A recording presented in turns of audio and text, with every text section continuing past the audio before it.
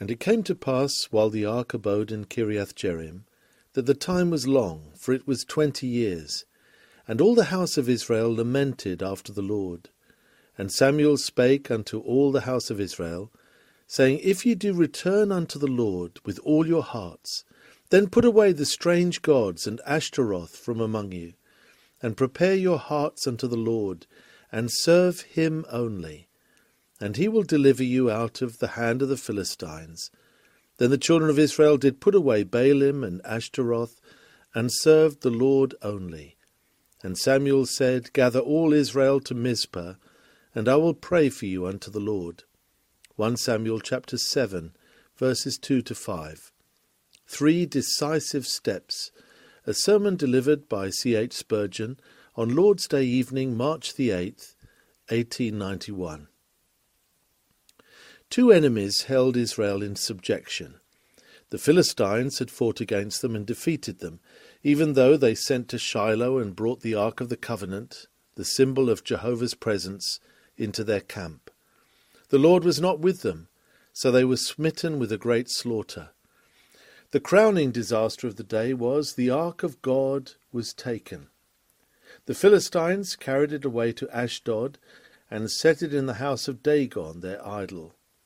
You remember how God, jealous for his honour and glory, there worked mighty wonders, causing Dagon to fall and inflicting punishment on every city whither the ark came, until at length the Philistines, wearied with their trials, sent the ark back to the people on whose behalf Jehovah had shown himself so strong. 20 years the ark abode at Kiriath-jearim, and during all that time Israel was under the hand of the Philistines. But a worse enemy than the Philistines held sway over the land. Though the ark had returned, the people had gone away from their God, and had set up the abominable worship of Baal and Astarte, the idols of the Phoenicians and other heathen nations by whom they were surrounded. I will not stay to explain to you about these gods. Suffice it to say that the Baalim were the male gods, and the Ashtaroth the female, and that the worship of these idols was attended with the greatest lewdness and filthiness. In fact, the holy things of Baal and Astarte we should call obscene and degrading. The people were thus in double bondage. The heavy yoke of the Philistines was upon them, because the heavier burden of a false worship crushed out the life of their hearts. It may very naturally be asked, where was Samuel all that time? I know not what he was doing during those 20 years, but I have a suspicion. I may say I have a firm persuasion that he was going from place to place preaching in quiet spots wherever he could gather an audience, warning the people of their sin and stirring them up to seek Jehovah, thus endeavouring to infuse some spirituality into their national life. But the time was long. He ploughed and seemed to plough a rock. For 20 years the good man spoke. For 20 years he acted like a battering ram upon a wall that did not seem to tremble beneath his strokes. For 20 years he went up and down, fleeing for his life from the Philistines, but venturing out whenever he had an opportunity to warn a household or a village group, or perhaps a township, that they could only be delivered from the Philistines by seeking God, that they had come into their present evil case by forsaking Jehovah, and that unless they came back to the worship of the only true God, they would never have their liberties again. The time was long, very long, for him to keep on speaking, warning a people who did not seem to care for his message. But constant dripping wears away stones, and at last the inert mass against which he had battered began to move, and there arose a general feeling of inquiry all over the country. All the house of Israel lamented after the Lord. Then was Samuel's time to strike, while the iron was hot. He had spent 20 years in getting it hot, and he did not miss the opportunity when at last it came. But he pleaded with the people, and showed them plainly the only way in which they could expect help, namely by putting away their false gods and returning with prepared hearts to the service of Jehovah. That the continual prayers and efforts of Samuel were crowned with success should encourage all those who, in days of unfaithfulness and apostasy, still lift up their voices for the truth.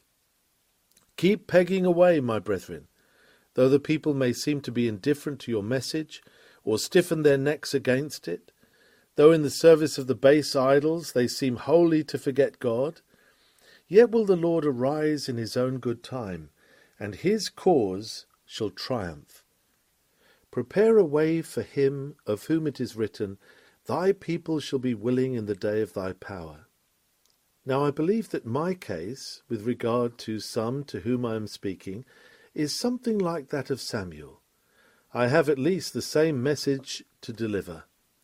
I hope to be able to make this plain by showing you first that these people were in a very hopeful condition, that secondly, they were called upon to take very decided steps, and thirdly, that they were helped to do so by faith. True, it was faith in Samuel, but you get much more help if you have faith in a greater than Samuel, who is here among us still, even our Lord and Saviour Jesus Christ. First then, these people were in a very hopeful condition. All the house of Israel lamented after the Lord. What does it mean? It means first that they were greatly oppressed. Their goods were taken from them. They were beaten. They saw their children slain. They were the slaves of the Philistines, and hence they began to say, Why should we not return unto our God? When we were true to Jehovah, there were no Philistines to trouble us. They were put to rout when we served God. It was better with us then than now. Samson, when the Spirit of the Lord came mightily upon him, slew 1,000 of them with the jawbone of an ass. Oh, for a day of Samson back again! Oh, for a day of God back again! Their oppressors made them think of God. Do I not address some whose many troubles are compelling them to think of God? All went well with you once, and then you were an atheist. Troubles are multiplying now, and atheism does not suit you. You have buried those you loved. Ah, the grass has not yet grown on that newly formed grave, and your heart is aching after something, you scarcely know what. There were days with you, perhaps, in your youth, when you knelt at your mother's knee, and in your early manhood, when you went to the house of God and seemed to be one of God's people. You sigh as you think of happier days. But all goes wrong with you now, and a voice seems to say to you, especially in the still of the night, Return, return, return. You have wandered like a sheep from the pasture to the desert, from the shepherd's care into danger from the wolf. May God grant that you may in this way begin to lament after the Lord. I think that by the house of Israel lamenting after the Lord is meant next that they began to be inwardly convinced that nobody could help them but the Lord. Ah, said one, would God these Philistines were driven away. Ah, said his companion, nobody can do it but Jehovah. And then the first one answered, Then would that Jehovah were here. Oh, for his mighty hand and his terrible power to drive away our enemies. Israel lamented after the Lord. Samuel had taught them to some purpose, seeing that when they saw their need, they did not look for help to him, but to his master. Some teachers attract attention to themselves and are like the moon. When it shines, everybody says, What a beautiful moon! The true prophet of God shines like the sun, and people do not say, What a beautiful sun! But how lovely is the landscape! Let it be your ambition so to declare the word of God that people will not say, What a splendid preacher! But, how glorious is his Christ! No man must come between the seeker and God, for the best of men are but men at their best. Not even the ordinances of religion can meet the need of the people, though they be God-appointed. They were meant to lead us to God, and not to be a substitute for him. When the Philistines triumphed, as we read in the 4th chapter, the elders of Israel said, "Let us fetch the ark of the covenant of the Lord out of Shiloh unto us, that, when it cometh among us, it may save us out of the hand of our enemies." And lo, when it came, it did not save them. When people trust in the religious symbol instead of the spiritual power, they are idolaters in heart and court disaster. But the house of Israel did not lament after the ark, they lamented after the Lord, without whose glory, shining between the cherubim, even the ark was void and valueless. Am I speaking to one who has come to this conviction? Nobody can help me but God. I am so down at the heels, so broken in spirit. I am brought into such a condition that unless the heavens are rent and the right hand of God appears, there is no rescue for me. I am right glad you are brought into that condition. There is much gained when you look away from all others and from all else to God. Say now, I will lift up mine eyes unto the hills, from whence cometh my help? My help cometh from the Lord which made heaven and earth. And if your soul still sighs, oh, that he would help me. Oh, that it were true that he did hear me, and would come to my rescue. Remember his word. Call upon me in the day of trouble. I will deliver thee, and thou shalt glorify me. In some such case were the people of Israel. And when it says that they lamented after the Lord, it seems to me that while they desired him, they were afraid that he would not deliver them. They prayed after a fashion, but there was a dash of doubt about it. So have I known many go up to their closet to pray, and they have said, O God, if so vile a sinner can be forgiven, if there be such a thing as salvation for a backslider, if sins like mine can be washed away, oh, that I might be saved. They have prayed with an if and a peradventure and a maybe, lamenting after the Lord with many a moan and sigh and cry of despair, and then just a little drop or two of hope. Lamenting after the Lord, I do not quite know how to describe it, but I know the distressing condition very well. That state in which the soul feels it wants God and would give anything to be saved, is willing to submit to him and is anxious to be forgiven, but always is haunted with the dark thought, it is not for you. He will never stretch his arm of mercy so far as to reach you. You are outside the covenant. You are past hope. Still, even though this is a very dark state of mind to be in, it is a hopeful state of mind. It is much better than presumption or carelessness. Moreover, these people had very little hope, but they had very much desire. They lamented after the Lord. I suppose their lamentation after the Lord was in this fashion, oh, that God would be our God. But then he never will be. Oh, that he would deliver us from the Philistines. But then he never will. Their prayer was damp for want of faith. Their tinder would not burn. They did not rejoice to believe in the Lord, but they lamented after him. They kept sorrowing and sighing, moaning and crying, wanting him, but never coming at him. I know that I address some now who have regularly attended the preaching of the gospel for years. You are not without a sense of sin. You are not without anxious desires. You are not without very anxious feelings at times. Sometimes you would give your eyes that you might know Christ, and you feel as if you could die willingly, if you could but know that you were saved. But still you cannot believe it possible, and that doubt still hangs over you. But it is possible. It is more than possible. It is absolutely certain that he that believeth in Christ hath everlasting life, and him that cometh to him he will in no wise cast out. He is ready to forgive. He delighteth in mercy. He overflows with compassion. If thou seek him, he will be found of thee.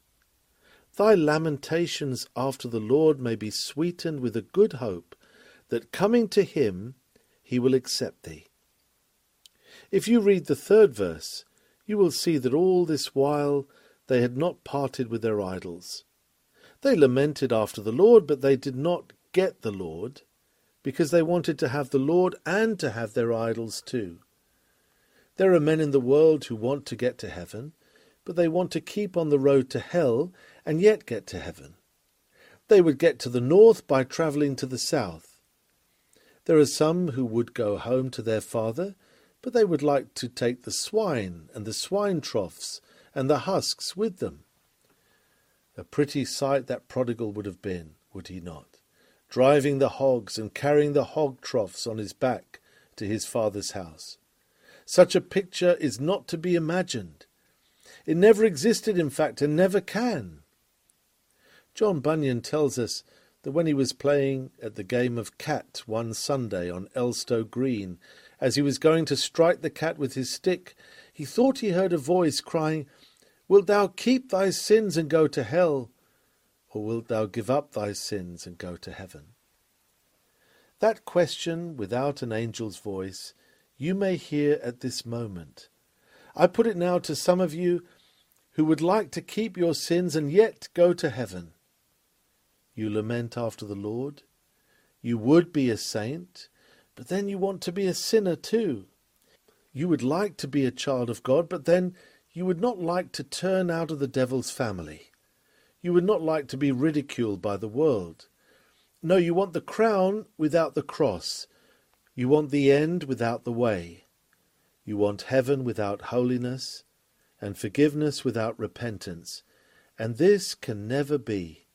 It is useless lamenting after the Lord if it does not lead you to give up your idols. One thing, however, was meant by this lamenting after the Lord. It meant that they could never rest till God returned. Some of you have tried many ways to get rest. Some years ago you got harpooned at a meeting, and though like a big whale you have dragged out miles of line and gone to the bottom of the sea of sin, the harpoon sticks in you still. I know what you have been doing to get rest. You have tried the world, and now there is nothing there that pleases you. You have tried sticking to business, but you are unsatisfied. You have made money, but you are a poorer man than you were when you began business. Poorer, really, than when you had not a penny to bless yourself with. In fact, you have not a penny that does bless you. All your pennies seem curses as they come in. And then you have tried philosophy. Oh, you are a wonderfully wise man, especially when you have just read a book full of infidelity. Then you are wiser than 2 Solomons rolled into one. And yet you are a fool, and you know you are, for you cannot get any peace by that means. You try sometimes to talk big blasphemies, and that is because you are afraid, as boys will whistle when they go through the churchyard and are afraid of ghosts. They whistle to keep their courage up, and some people talk very big things just to keep up their confidence, a confidence which they really do not possess, for they are dreadful cowards when they come to die. I wonder what you will try next. Will you try dissipation? Will you try drunkenness? Will you try the use of drugs? Well, if God means to save you, you will never rest till you are anchored in the port of Christ's atoning sacrifice. Until you come to God by Jesus Christ, you shall never rest. You shall be weary of foot. You shall be weary of brain. You shall be sick at heart. You shall feel that life is not worth living. You shall feel darkness over all your brightness, and you shall taste bitterness in all your sweets. If God means to save you, he will make you lament after him. He has lamented after you. You cost your Saviour many a tear. You cost your Saviour nailed hands and feet. You cost your Saviour bloody sweat. You cost him his death, and he will not have you trifle where he is so in earnest. And if you will not come without strong measures, He will make you come. You shall be like Noah's dove.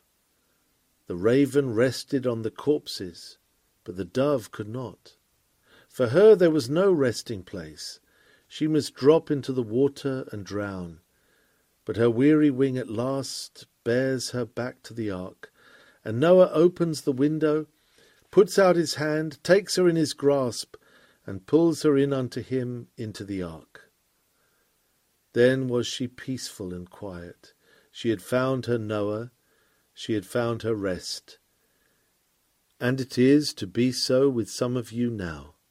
You may stand out against my master, but he means to have you. I sometimes hear of persons getting very angry after a gospel sermon, and I say to myself, I am not sorry for it. Sometimes when we are fishing, the fish gets the hook into his mouth. He pulls hard at the line. If he were dead, he would not. But he is a live fish, worth the getting. And though he runs away for a while with the hook in his jaws, he cannot escape. His very wriggling and his anger show that he has got the hook, and the hook has got him. Have the landing net ready. We shall land him by and by. Give him more line. Let him spend his strength. And then we will land him, and he shall belong to Christ forever. Some of you know well what all this means, so I need say no more upon this point. Let us notice next that these people were called upon to take 3 very decided steps. See how plainly and decidedly Samuel puts the matter. If ye do return unto the Lord with all your hearts, then put away the strange gods and Ashtaroth from among you, and prepare your hearts unto the Lord, and serve him only. The first thing that they were to do was to put away the strange gods. They were to go home and break the images of Baal, tear down the vile statues of Astarte, and smash them to pieces, whether they were private images or public ones. They were to clear out the whole tribe of idols. Now, if we would come back to God, we must get rid of all our false confidences. The dearest idol I have known, whate'er that idol be, help me to tear it from thy throne and worship only thee. Every man seems to have a different idol. One has pride. He is so wonderfully good, so self-righteous. He has never done anything wrong. He is quite as good as a Christian, and rather better. An excellent character he gives himself. He could not have a better. If it were not for the name at the bottom, which is his own, he could get any situation with such a character as he has. But then you see, he has given it to himself. You will have to give up that nonsense, for you have not a good character after all, and when you stand in the light of God, you will see yourself to be defiled from head to foot. Another man's God is his self-confidence. Hear him talk. He understands everything. He does not need to be taught anything. And if there is anything in the Bible that he does not understand, why then he does not believe it. He knows better than God Almighty and the Holy Spirit. He can judge of the Scriptures and tell you what they ought to be. And he could have written a better book himself. So he says sometimes in his talk, or so he thinks. Ah, poor soul. You will have to break that image of pride, or it will be your ruin. Self-confidence in all its shapes and shades must be hurled down if God is to be set up in the heart. Alas, there are some that have the images of Baal and Ashtaroth in the form of lust. Ah, you cannot keep your sin and go to heaven. Unchastity, fornication, adultery, uncleanness of body, these must be given up. God is ready to forgive the harlot and the fornicator, but they must quit their sins once for all and forever. You cannot lie in the sty and yet go home to your Father. This abominable thing must be totally given up and never thought of again, if you would be forgiven and saved. Others who are more respectable have the god of covetousness. To make money, to save money, to grab, to grasp, For this they will grind the workman in his wages. For this they will cheat in the quantity or the quality of their goods. All sorts of tricks in trade will be performed that they may get rich. Now covetousness is idolatry. If you worship a god of gold, you will perish as much as if you worshipped a god of mud. Oh, that we might have this God driven out of us, and have a living, generous spirit implanted instead. How many do I know, too, who have for an idol the god of drink? Old Bacchus sits astride not only of the wine cask, but of many a man's heart. The man, when sober and all right, is what everybody calls a good fellow, but he must drink, and when once he is drunk, then he is by no means a good fellow, but foul and vile in language, and one knows not what he may do. So you must quit strong drink if you would be saved. No drunkard has any inheritance in the kingdom of God, and drunkenness must be given up, and chambering, and wantonness, and gluttony, and all the sins of the flesh. These gods must be broken. Put away the strange gods from among you. There are others I know whose strange god is malice. They cannot forgive. Perhaps even while sitting in the house of God they are saying, "Well, I can forgive everybody except my brother. He served me a very bad turn. I never can forgive him." Or possibly some are like the man who, when dying, told the priest that he forgave so-and-so for all the wrong he had done him. That is, said he, "If I die, but if I get up again, I'll make him rue it." Are there not many whose forgiveness of injuries is of that kind? It is a mere sham. But there is no going to heaven unless frankly and unreservedly you can forgive others their offences. Why, you cannot even pray the Lord's Prayer unless you do so. Forgive us our sins, for we also forgive every one that is indebted to us. You cannot get through that prayer, much less get through the narrow gate, so long as malice is in your heart. But I must not stay to enlarge here. Every man must look out his own idol, whatever it may be. And now let me most solemnly put it to each one of you, if thou wilt return unto the Lord with all thy heart, then put away the strange gods that have ruled over you, and turn unto the Lord. That is the first decided step. Are you saying, "Well, I will put away these evil things, I will give up these sins"? I am glad you have come to that. But when? Can you put them away now, just now, think you? "I was thinking," says one, "I have an engagement tomorrow that will be rather bad." Cannot you put the thing away tonight? "Well, I should like to have one indulgence of the flesh." Ah, sir, you will never put these sins away till you go and do it straight away. That prodigal son got back to his father because he went off directly. He ran away. I do not know upon what terms his master had engaged him, whether it was by the quarter or by the week. But this I know, he no sooner came to his senses than off he started, and never stopped. He ran off instantly. You must run away from your old master without giving him any notice. For if you give him any warning, you will never get away at all. God help us to break the images here and now. Down with them, whatever they may be, and turn at once to the Lord. Now notice the next step of decision. Put away the strange gods and prepare your hearts unto the Lord. The mere outward reformation was not enough. They might have torn down every idol in the land and have been no nearer God for that. See in France today how the people who have for so long bent the knee in superstition and idolatry have, many of them, flung away their vain worship, only to sink into infidelity. What better are they when they exalt the goddess of reason, where before stood the altars of the papacy, when the heart is untouched and God is not in all their thoughts?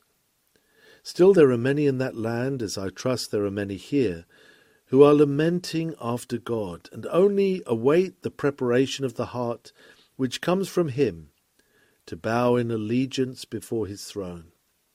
What then is the way to prepare the heart? The first thing is confession of sin. The people said, "We have sinned against the Lord." Go and confess your sin unto God. The more particular your sin can be in that confession, the better. Go and acknowledge your iniquity with many sighs and tears, and with deep regret that you should have sinned as you have done. Lay every secret bare, and let the light of God explore every hidden corner. The surgeon who means to cure must first expose the wound and probe it to the bottom, and ere we can be forgiven we must make a clean breast of our guilt, calling a spade and not trying to excuse ourselves or cover up the evil. Then resolve in your soul that you will quit these sins. No half measures will do. Chronic diseases require thorough cures. You remember when Augustine, after a life of sin, heard what seemed to him a voice bidding him, "Take, read." He went to his New Testament, and his eye lighted on the passage, "Put ye on the Lord Jesus Christ, and make not provision for the flesh to fulfil the lusts thereof."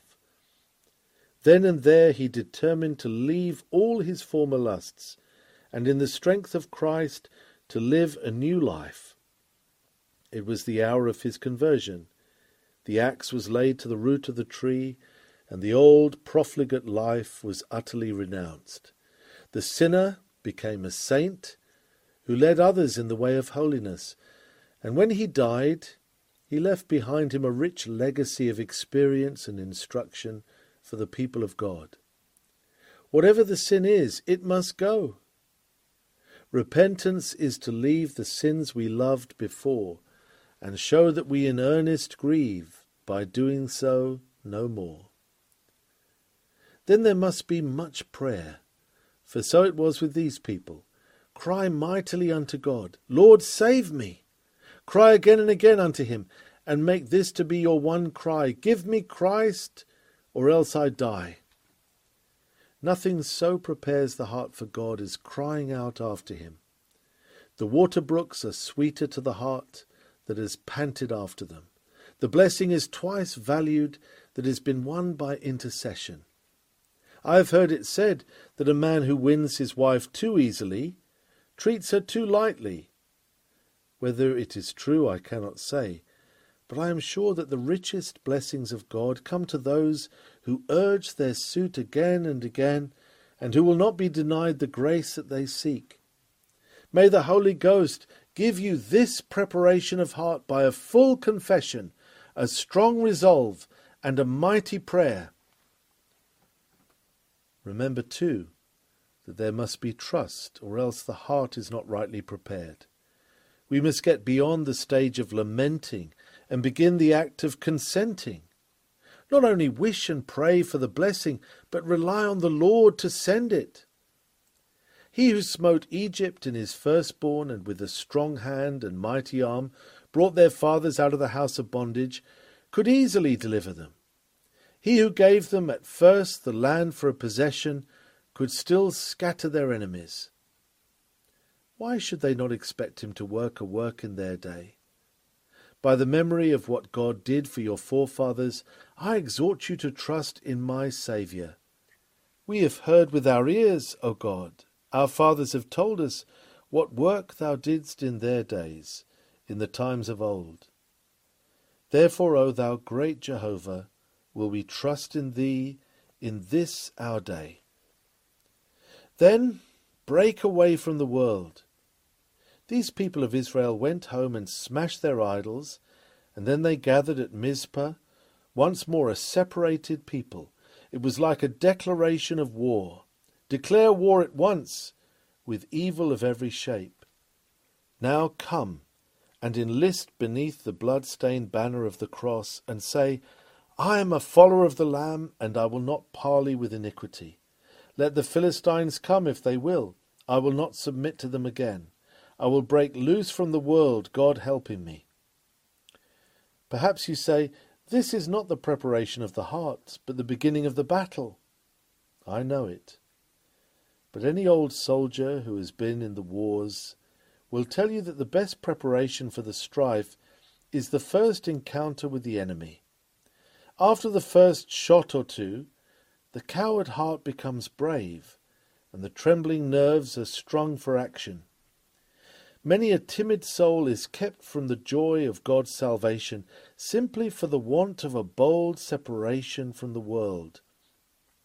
A little moral courage is all that is lacking in the case of some of you.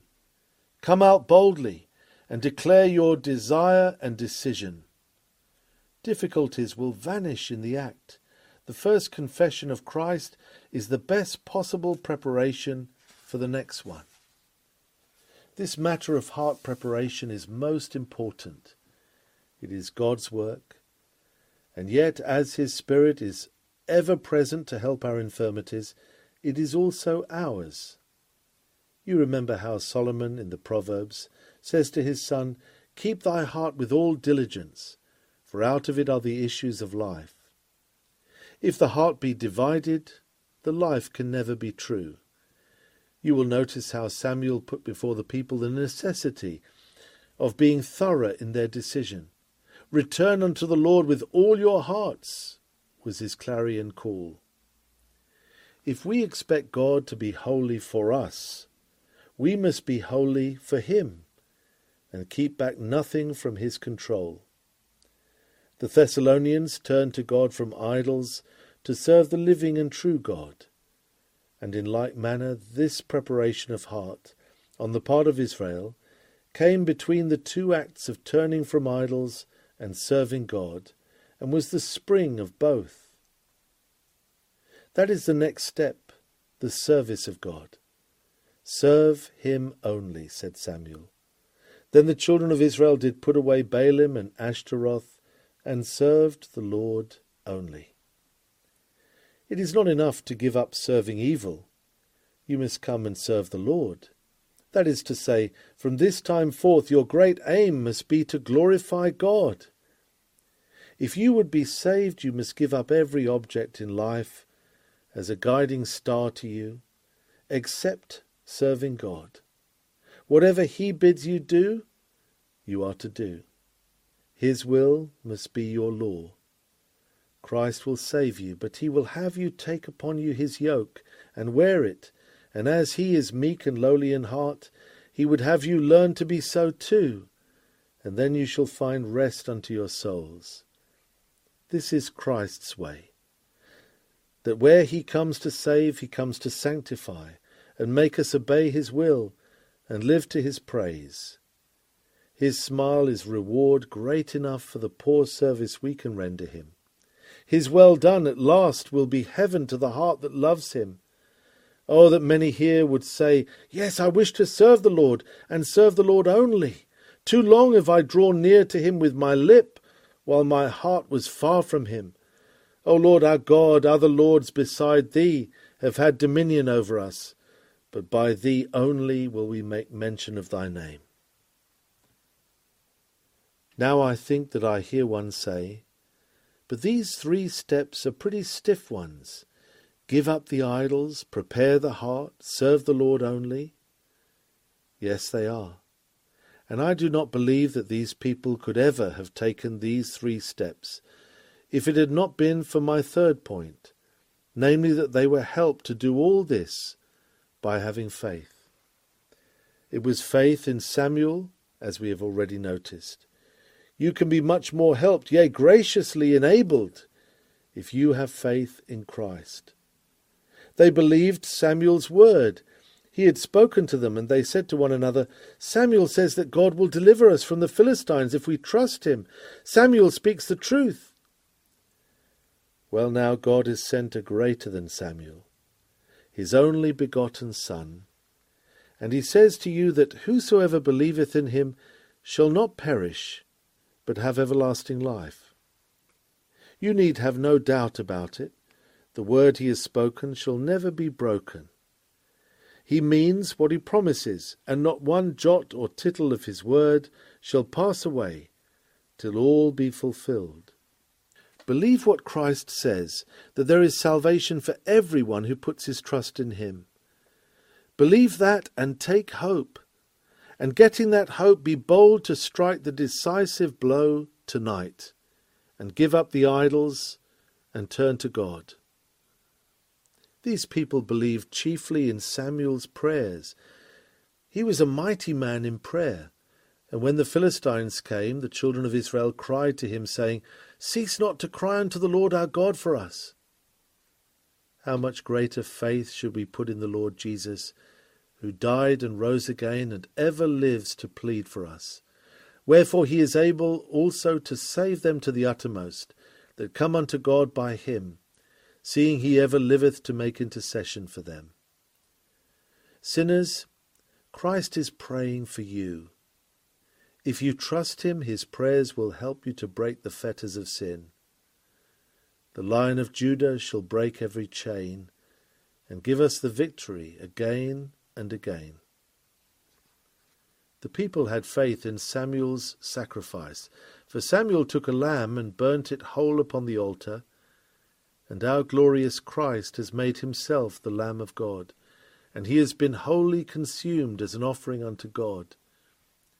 Trust in his word, trust in his prayers, trust in his sacrifice. Believe that the precious blood can make you white. Believe that there is virtue enough in the death of Christ to make atonement for all the sin that is confessed and laid before him. If thou believest, the blood of Jesus Christ his Son has cleansed thee. If thou wilt trust him, thy sin is put away. This is the very errand on which he came, to put away sin by the sacrifice of himself. Hear what the Lord hath said by the prophet. I, even I, am he that blotteth out thy transgressions for mine own sake, and will not remember thy sins. I have blotted out as a thick cloud thy transgressions, and as a cloud thy sins.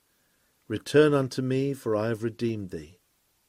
Believe this, and, believing it, thou shalt be helped to break the idols, helped to prepare the heart, helped to come and serve the Lord only. Let the prayer go up from your heart to him who poured out his soul on Calvary, but who is now alive and attentive to the voice of our cry. O Lord, I trust in thy sacrifice. I rely on thy blood. Save me for thy name's sake, and cleanse me from my sin. Lord Jesus, I long to be perfectly whole. I want thee forever to live in my soul. Break down every idol, cast out every foe. Now wash me, and I shall be whiter than snow. Israel also accepted Samuel's rule. Samuel judged Israel all the days of his life, and he went from year to year in circuit to Bethel and Gilgal and Mizpah, and judged Israel in all those places. You see, salvation means being delivered from the power of sin. Salvation means being made a new man, an honest man, a holy man, a gracious man. It means that Christ, who saves the soul, begins to govern the life, and this salvation is to be gained through faith in Jesus Christ.